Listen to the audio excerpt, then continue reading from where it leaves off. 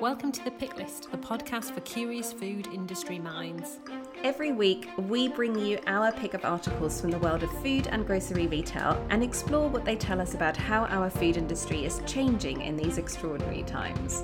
We chat about the major news from nationals and big trade titles, but we also love unearthing gems from niche publications and sharing brilliant, quirky food stories that change the way we think about the food we eat and produce. I'm Julia Glotz. And I'm Laura Ryan. It's great to have you with us. Let's start the show.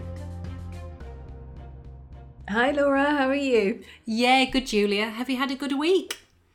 Yes, a very busy week indeed. Lots of writing. I've got multiple reports that I'm producing at the moment, so I'm cranking out a lot of words, but it's all good fun and really interesting topics as well. But yeah, lots to do. How about you? Yeah, good week, thank you. There'll be smoke coming off that keyboard, I bet.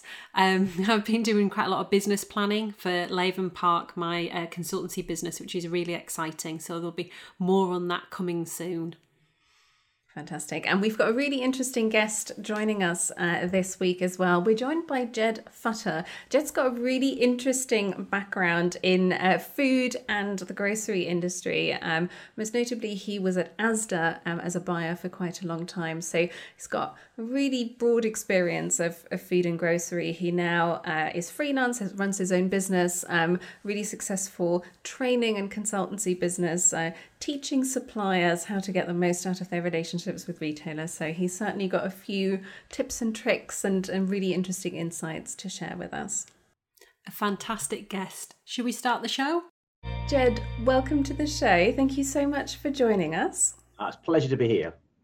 Why don't you briefly introduce yourself and tell our listeners how you're connected to food and grocery? Yeah, absolutely. Well, I've actually been working in food probably since I was about 17, but actually then in grocery. I've been working in retail for over 23 plus years. So most of my time actually was at Asda. So when I was at Asda, I did a couple of years in supply chain, but most of the time actually was a buyer. So I was a senior buyer. I worked in beer, and back in the day before it was craft beer, it was a premium bottled ale. So that's one of the things that I bought. Then I moved into grocery, and I looked after like olive oils and desserts and baking, things like that. When there was a home bake boom back then into frozen food. So I worked in frozen food. And about 6 years ago, I left Asda. And for the past 6 years, I've been working for myself. And now I work with suppliers to help suppliers work better with the retailers, because it's a challenging market out there. And anything that I can do to help them work better is that. So actually, but I've always had an interest in food, and particularly about people's relationship with food. Excellent. And I think that sort of broad range of experience that you've had at sort of various bits of the supply chain, all sorts of different categories, I think tees you up quite nicely for our show as well. We've got quite a broad selection of articles to discuss this week as well. Why don't you tell us about the first article you picked for us? Yes. So the first one that I've got is actually, it's about vertical farming. And it piqued my interest because actually farming is something that, I've had an interest in back to my childhood. And actually, when you see how farming has changed and actually how it is changing, and actually the whole way of vertical farming, and actually one of the things that what they talked about actually is how you can actually have farms actually in urban areas. Particularly, actually, for me, one of the things to talk about is in supermarkets. So how can you actually have vertical farming and actually farming integrated within supermarkets? I think it's something that they've done in the Netherlands already. And actually to do something like that in the UK, I think would be a fascinating way to actually get fresh produce into really fresh produce into the stores. Plenty of challenges around it, but I think it's a different way of using land and space that's available. Absolutely. And I think the article that you picked, which was from Food Bev Media, if I remember correctly, I think it was quite interesting. They clearly have sort of hooked this around some pretty chunky investment that one of the sort of vertical farm operators, one of the leaders in that space, InFarm, has just managed to secure $170 million in funding. I think it sort of speaks to the potential that clearly exists in that sector now. that we're seeing that level of investment. Ocado, of course, they've also made some pretty sizable investments in some vertical farm operators. So yeah, it's interesting to see how exactly that's going to be implemented in store. I think M&S have started kind of sniffing around that area already, haven't they? And it just adds a bit of theatre, doesn't it? It does. I mean, if you think about particularly the larger format stores, one thing that they've got actually is space. So they're all talking about, so, well, how do we use this space? And actually, well, there's all the different options that they can. Think about how a lot of them have used their space. That might be for a dry cleaner or a locksmith. Well, actually, why not use it for food? So, and actually, then you talk about food miles. You're not going to get any closer than that, are you? So actually, but obviously, like all of these things, comes with challenges. So how are you going to run it in store? Because the one thing that we see in stores at the moment actually is colleagues at time is challenging. So who's going to run it, and actually how would that work? How would the space work? So there's a lot of challenges to overcome, but I think it's a really interesting way of using space differently in all sorts of formats, and actually getting fresh food into city centres, because I think that's something that we've got to try and look at what we can do with space, particularly with city centres. Seeing what's happening at the moment, city centres are struggling. So actually, well, what can we do with the space to revitalise them? Anything that offers healthy produce, I think actually has got to be a good thing. Julia, what's your first pick this week? So my first pick this week is from The Times. It's an article by Ashley Armstrong called "Asda Bidder Has an Eye on Reaching for the Sky." It also happens to be a perfect example of how quickly the news cycle can move at the moment, because it's about some of the plans that Lone Star, the private equity group that was in the running to buy Asda, had for some of Asda's property portfolio. I say was, of course, because since that article was published on Monday, Lone Star has in fact pulled out of the bidding process. Anyway, this article still raises a really interesting topic that I think is worth discussing regardless of what's happening with that particular sales process. Namely, and this is something that Jed's already touched on, how do you get maximum value out of a store estate at a time when retail space is under pressure? And one particular strategy is to look at air rights, which is essentially looking at the space above supermarkets, which the retailers would have the right to develop, and then using that space to build homes and offices typically. It's an approach that Tesco is already taking at several sites in London, and the article says 2 years ago, Tesco said they thought they could generate £400 million from their air rights. Sainsbury's has also made a pretty tidy profit from redeveloping a store in Vauxhall in South London along similar lines.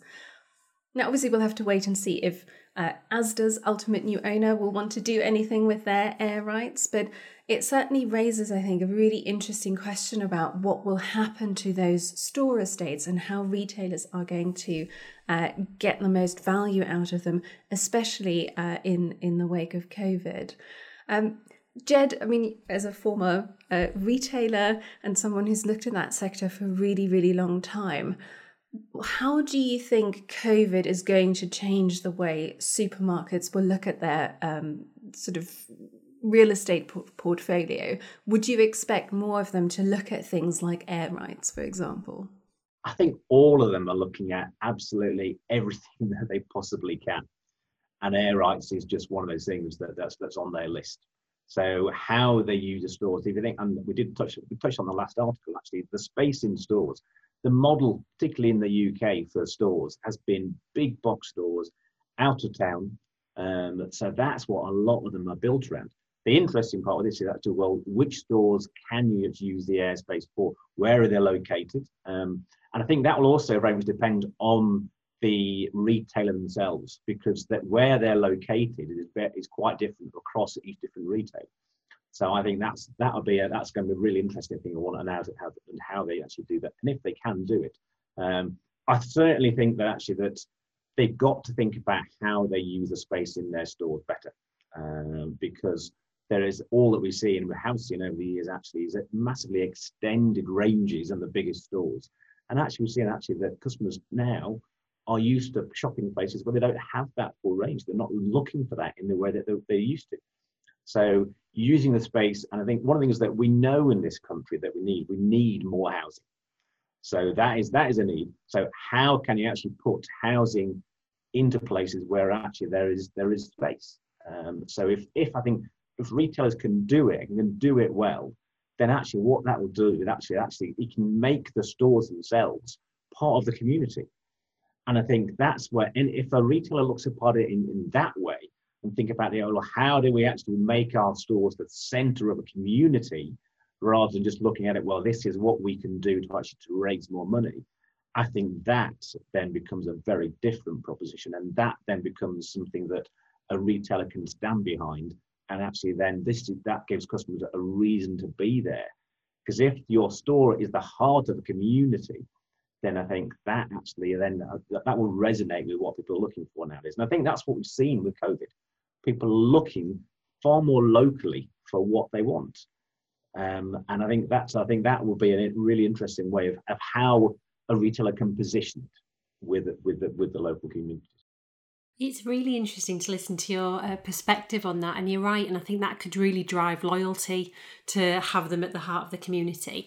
And it was a good article, and I was interested at the bottom of the article. It mentioned about B&Q partnering with some concessions in Asda stores, which was something I wasn't aware of, and it made me think, I guess, of the success that JS have had with the Argos tie-in, and as we've already alluded to, all that space in store, getting on board with others, Kingfisher Group and the like, for areas that they're not already trading in, to make supermarkets more and more the one-stop shop, to stop people having to travel for the other items, hardware items in this respect on these forced trial stores is really fascinating. And as you say, Jed, they're looking at everything and willing to try anything. And I guess now more than ever is that opportunity when I guess you're sitting in one of these HQ, or probably not, sitting on Zoom on a retail call saying, actually, I've had this idea for a while, should we pilot it? That I guess the answers are a lot more likely to be yes, let's give it a go now than it's ever been.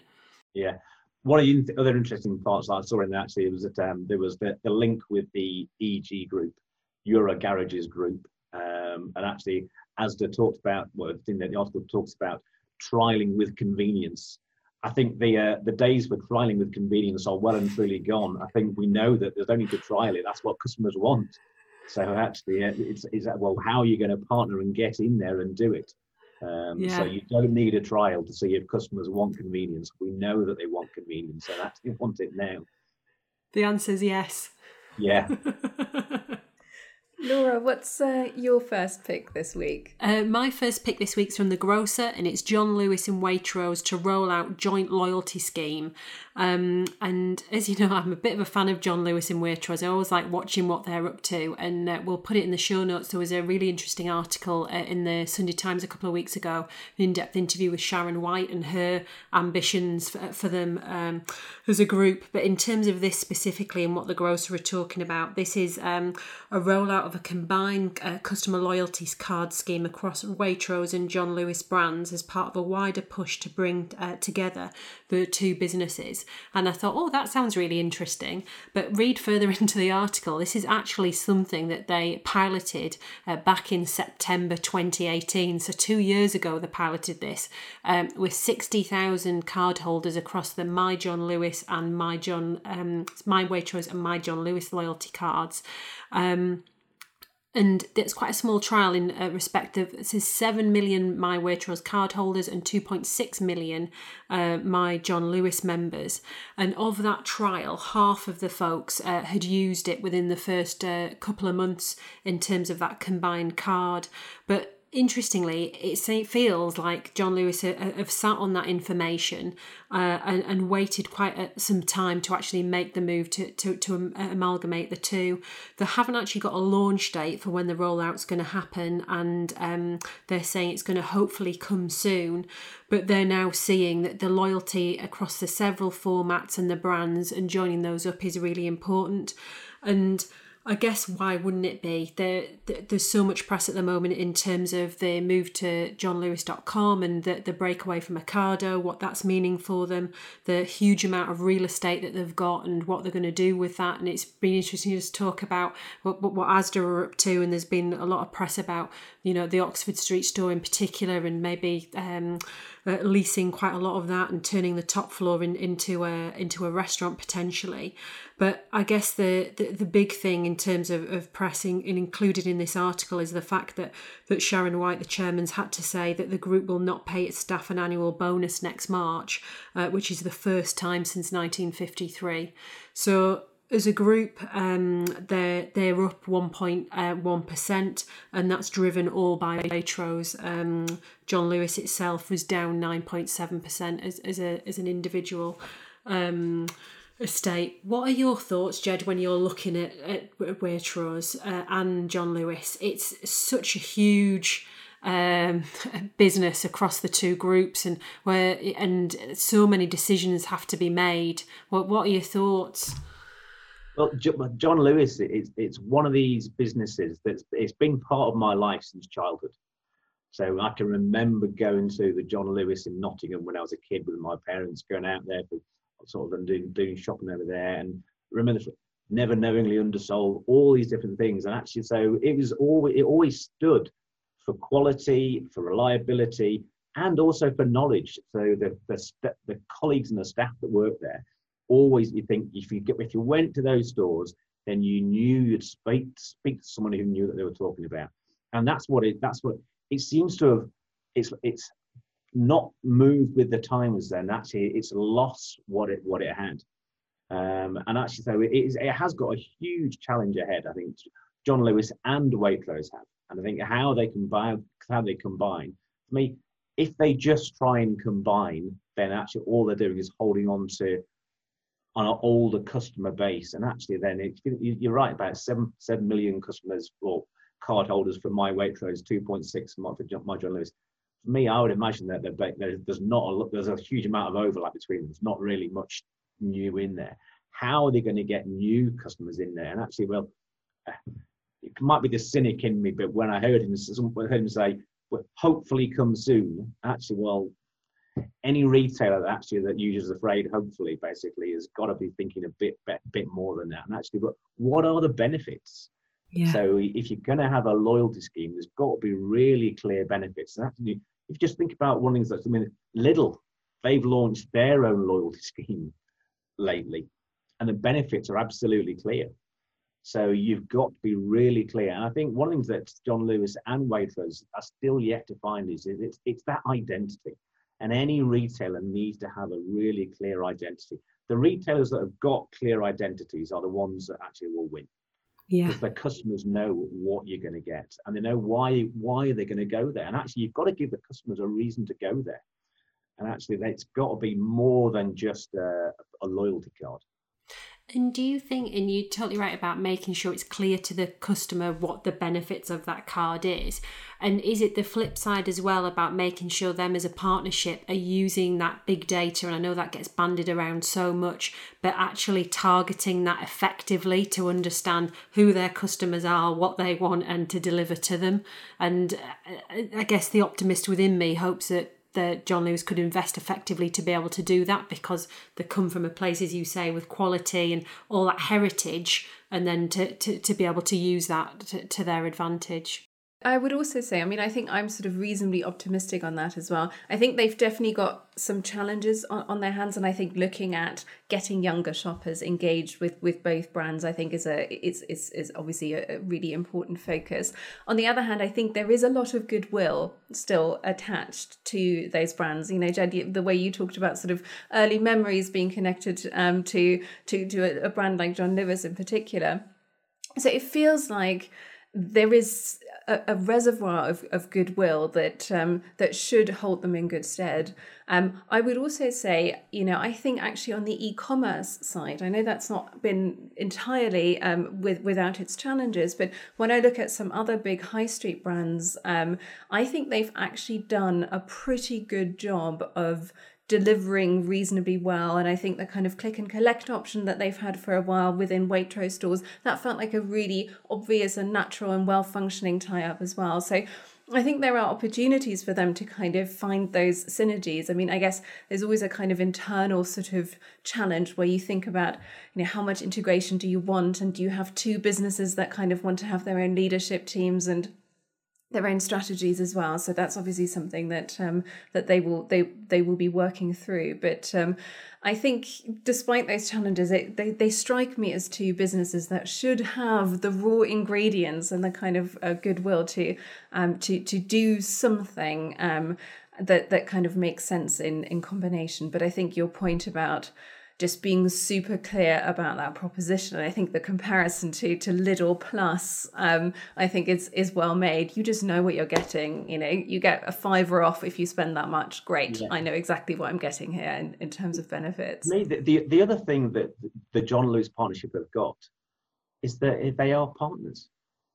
All the people that work for John Lewis and Waitrose are part of the business. So they have got a reason to make it work, because they're partners in that. If they used properly, that's got to be a really powerful motivation for everybody in there. So that, I think that it's how you unlock that. And actually, you're right. There is a lot of,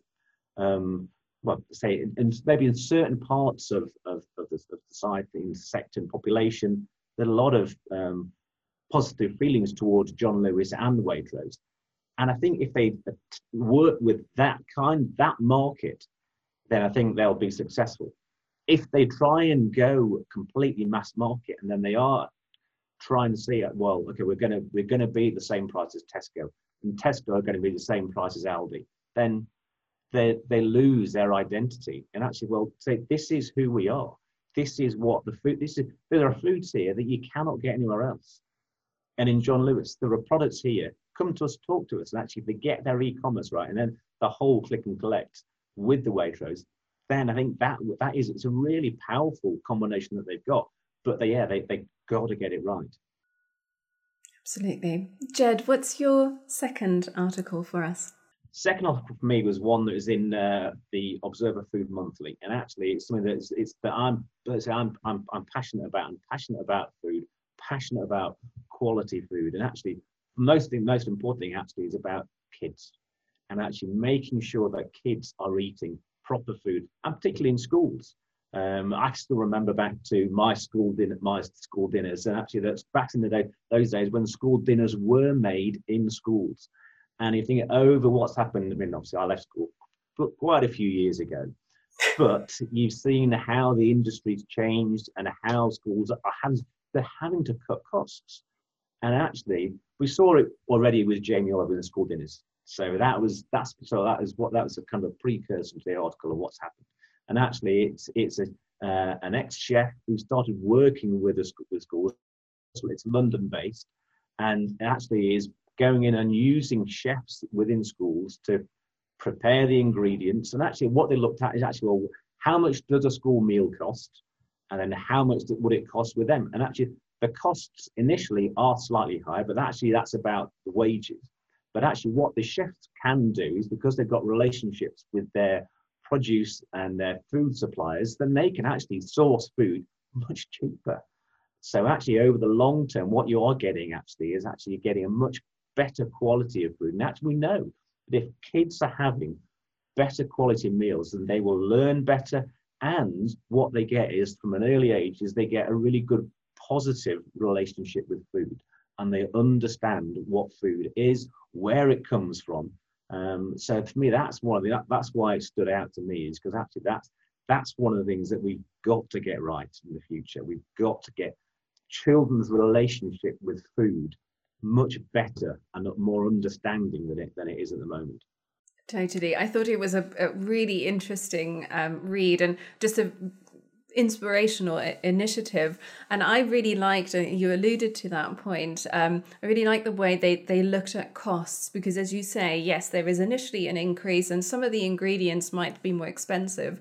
But I think the article made quite clear that, if you are getting a trained chef into your school to cook those dinners, you're also getting someone who's actually got brilliant expertise at making the most out of those ingredients.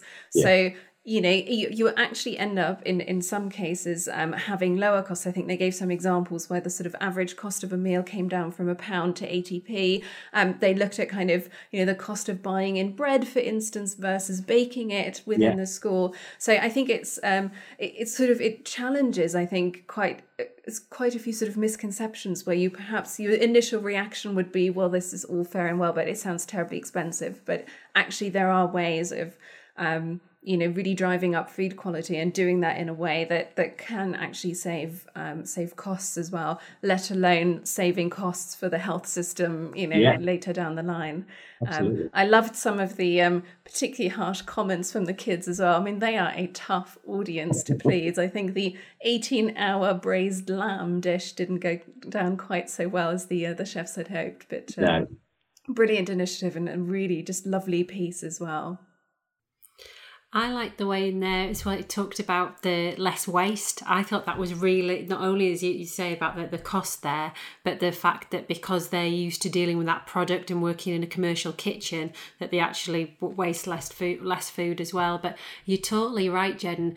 And I'm guessing, thinking back to your earlier comments about how supermarkets can be part of the community, and I know they all try, but how can we all work together to try and get kids connected with food? And I know a lot of that happens in the home and seeing the parents cook and all that stuff, and it's going to be hugely important to make sure we somehow get kids connected with food, because the purchases of the future otherwise will just end up I guess more and more processed products, and they won't know how to cook it and all the rest of it. Yeah, and if you think about the amount of initiatives that are taken around exist with food at the moment, with food waste and with supermarkets working with fair share and all these different things, and actually, well, just the way that actually, well, maybe supermarkets can work with some of the chefs. So what is stopping them actually from working with the chefs and actually the food going to schools? Because the chefs know what to do with this food that comes in. They're going to be cooking it the next day, so it's not going to be hanging around. So for me, it's about thinking differently. And actually, that's why when I look at all these articles, be it either in the supermarket or how you use food in the schools, it's thinking differently. And actually, if we start to think differently, but what that requires us to put a little bit more effort up front. And I think that's the big change, actually, is if you put the effort in up front, then the returns longer term are going to be better for everybody.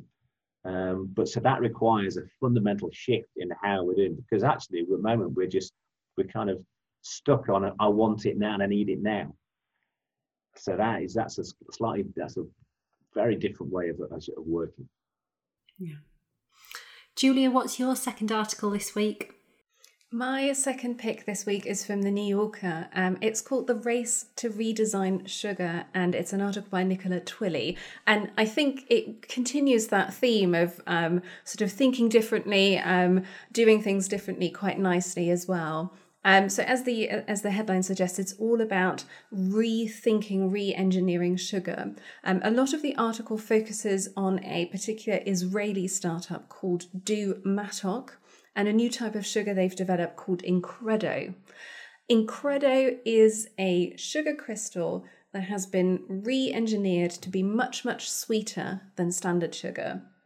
So you basically need to use less to achieve the same level of sweetness. They're quoting some examples there. There's a certain sort of type of biscuit where they've managed to use 40% less sugar using Incredo. Consumer acceptance seems to look pretty promising too, at least according to what the article says. They've done a number of taste panels with consumers, and a pretty high proportion seemed to prefer, in fact, the Incredo sweetened version to the normal one. And they're now in the process of bringing this new sugar to market. They've got a partnership with Südzucker, the European sugar giant, and they're also about to launch a partnership in the US. This, of course, all comes at a time when there's a lot of pressure on food manufacturers to reformulate, to take sugar out, to show that they are committed to creating healthier options for consumers and for children in particular.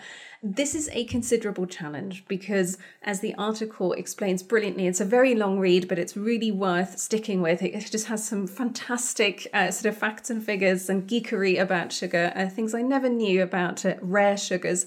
But part of the problem is that sugar is really quite tricky to replace. Sweeteners have come a long way, but they still don't always deliver on taste and performance, which is why Incredo and other sort of alternative sugars that are being developed is such an interesting approach, because rather than trying to replace sugar with a sweetener, it's sort of looking at the original ingredient and just finding a way of redesigning it so it performs better. The way they've done this is pretty incredible, and in very broad brushstrokes, it involves blending sugar with tiny grains of silica. This creates a much more soluble sugar, which then rapidly saturates your taste buds, meaning you get a really potent hit of sweetness, and the food manufacturer gets to use less sugar. Now, this particular startup that's made Incredo, they're not the only ways, they're not the only ones to look at redesigning sugar. Lots of big companies involved as well. Tate & Lyle is featured in the article. Nestle used a similar sort of principle when it created a restructured sugar to make its Wowsums chocolate bar. If you remember Wowsums, they were launched here. That didn't quite work out. It didn't particularly land with consumers. Which sort of speaks to some of the challenges that a lot of these kind of alternative sugars or rare sugars that the article talks about still faces. There are costs involved, but also consumer expectations, and meeting consumer expectations around sweetness and the way sugar-sweetened food and drink should feel and perform is still really quite tricky. So you kind of come away from that article feeling like there's so much brilliant innovation, lots of exciting development happening in that space, but there is no immediate silver bullet in sight. Jed, what did you make of it? There's a few things in there that tickled my fancy. And there's when I was reading through it, and I kept thinking about, there was a certain sketch that was on TV a good few years ago, and actually I thought, knowing what customers are like, they'll see it and they'll say, right, it's half the calories, so I can eat twice as much. So that's one of the things. But the other thing that is interesting, I thought about actually that with the Incredo actually is the guy invented it. So the guy invented it actually. He invented it, and he's 96. So and he's retired. So he's retired at 101. So maybe he's got the right thing. Maybe if he's been using Incredo for that many years, and maybe there's something to it. One thing that was scary was thinking about the amount of sugar that people are eating. So the average American's eating about 19 teaspoons of sugar a day. So for me, sugar is one of the biggest challenges that I think the industry has got, and actually it is part of our relationship and part of it as human beings. So looking for sugar, because we know it's an instant source of energy. So our body craves it. So actually, it's the whole relationship with sugar that needs to be addressed. And how we address that certainly it's not a silver bullet with a different formulation. So that's something about. Again, I think that does go back to using the right foods with kids at an early age. So how do we change our relationship with sugar? And I think that for me that's the massive challenge. So rather than saying we can get a new sugar, how do we change our relationship with sugar? So that's there's a huge amount of stuff in there actually though. And why is there? Because obviously sugar's big business. So that's why people are looking to actually to reformulate it, because it's a massive business. I really like your comment there about retraining your brain as an absolute sugar addict. You're right. And there's even a recent advert, isn't it? By 3 o'clock, go and get your chocolate bar. And I'm exactly that. Without even looking at the clock, I know it's 3 o'clock and I need to go and raid the biscuit tin. and it's because that's instilled in you from an early age that chocolate's a treat and it's good and it powers you on. And you're right, actually, is it too late in life for adults to be having this conversation now? And is it something that we need to be expanding the relationship kids have with food? And but yeah, it's too tempting. I know for me anyway, with all those sparkly wrappers at the checkout, I'll have a couple of those and power me on.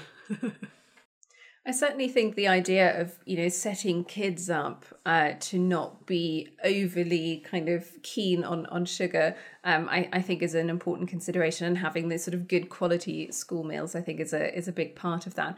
I guess on the other hand, I think innovation like that has a really important part to play as well, because it's easy to say we should have a different relationship with sugar, and we should just, instead of sort of trying to re-engineer things, we should just not eat so much sugar, which is of course true, but also really difficult. And so I think it's probably about sort of looking at some of these things as more of a kind of interim solution or a step towards a healthier alternative, because I think if we're just waiting for people to cut back on their sugar consumption just like that, without offering them products and alternatives that make that a little bit easier, I think that's also asking quite a lot. But I think the article ends on that note as well, doesn't it? It's sort of saying it's all very exciting. It's all very exciting and really good to see. But ultimately, we should just be eating less. But that's easier said than done. I mean, I think you're absolutely right. Actually, if there's anything that nudges people in the right direction, has got to be a good thing. Laura, what's your final piece for us? So my second pick this week is from The Verge, and it's Amazon launches luxury stores to separate the hoi polloi from haute couture. And this is all about their new venture called Luxury Stores. And it says, can shopping on your phone be a luxury experience? It's unlikely, but not stopping Amazon's latest attempt to get high-end brands on board. And this week it's launched these luxury stores, and it's a new way for brands to present their wares to discerning customers on Amazon's mobile app, with high-end, ready-to-wear brands such as Oscar de la Renta as their official partner. And the reason that this really interested me was, I guess, our whole relationship with tech now, and the fact that we're driving more and more online, be it for food or clothes or whatever it may be.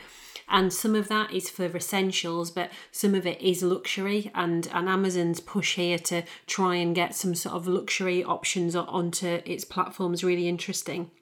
One of the stats it uses in the article, which really surprised me, and it probably shouldn't, is Amazon is actually the US's largest seller of clothes. And just sort of let that sink in. I guess, yes, we probably all buy bits and pieces of clothing from Amazon, but to think they are the number one in the US it is really interesting. And I guess seeing the opportunity that it's not all just about cheap and fast fashion where they're currently positioned, and actually some of this luxury products where we've been used to those experiences on the high street, which aren't necessarily as available or as enjoyable at the moment, where Amazon are now exploring online. And they're going to have interactive features which they'll roll out, including consumers to be able to explore styles in 360-degree detail and better visualise fit, making shopping for luxury easier and more engaging. And I think that's the key, isn't it? And I guess we touched on it a little bit when we talked about John Lewis as well. If you're going to charge more for something, it's got to have that extra stuff, be that service, expertise, and what is all of that and that experience if you're not there physically. And that's why I was really interested to see what Amazon are going to do with this, and it may be some tech that others will copy. There wasn't anything in the article that I'm not seeing that other clothes retailers are doing. The likes of the Arcadia Group and Zara are all trialling lots of 360 technology and lots of different options to put your measurements in, for example, and then it'll spit out what's the best sizing for you. I guess the other thing that really interested me about the article was that this exclusivity around the luxury stores. And again, it flips back to what you do with consumer data. What Amazon are doing is they're courting Amazon's 100 million Prime customers and especially targeting those that feel are relevant to these luxury stores offer. So I think for me, it's what's the tech going to do? And I'm guessing, because they're amazing at their segmentation, I'm sure, about how effectively they'll target, and will they deliver something where people want to part with thousands of pounds for clothing. Jed, what are your thoughts on that? Is it something that you see could work for them after a couple of previous attempts? For me, I looked at this and I thought, particularly in the week of the Emmys, and I looked at that and I thought, actually, is this something we're going to see in the future, actually, when someone gets asked where their dress is from, and their dress actually is from Amazon? So I'm not sure we're quite there yet. And actually, from what it actually says, actually, it's an exclusive club. However, it says, if you want to, then you can apply. So all of a sudden, the exclusivity part of it disappears. So you're either exclusive or you're not.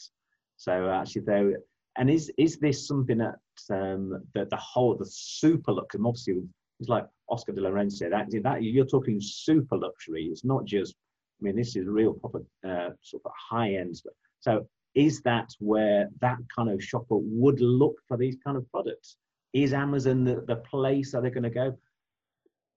I've got a question actually. Is that where that would be somewhere? There we go. And you're right. With other retailers, well, why would the retailers actually would not just have their own platforms? Because all of a sudden, then you've got somebody else that's taking another cut of what you want, and actually, is that the right customers that you want? The Amazon Prime customer. So is it Amazon Prime Plus if you want something that's super luxury? It's a bold. Is it a bold move? I think it probably is, but I don't see this as something that actually that will be something that have a huge part of part of their success long term. You're not putting in your application this afternoon. No, that's not. It's not going. I won't be applying to part of this non-exclusive club. I mean, it's certainly in terms of timing. I think now, if you're going to try something like this, I think now is a good time to do that, because you are not competing with a really nice in-store experience. You know, you've got shoppers already trained to look on e-commerce sites, and I think even though I think some retailers are doing some really nice stuff to try and sort of bring their products to life and have a bit more storytelling. But I think a lot of it is still quite functional when you look at sites in terms of how products are presented. So I'm not sure. I think as long as the service is good, you know, I could see Amazon obviously being really good on the fulfillment side, being really good with returns, like all of that. I think especially if you're buying stuff and you want to try on lots of different options, you know, I could see that they would potentially have a lot to offer there. I know they've tried moving a little bit more into the sort of premium beauty space as well. And they do certainly have a challenge in kind of making consumers think about these high-end luxury products and sort of indulgence when they think of Amazon. But I think there's an opportunity there for them. I'm certainly interested in what they're trying to do with this whole sort of shop within a shop concept as well, to try and really have a slightly different look and feel to that particular section of the website.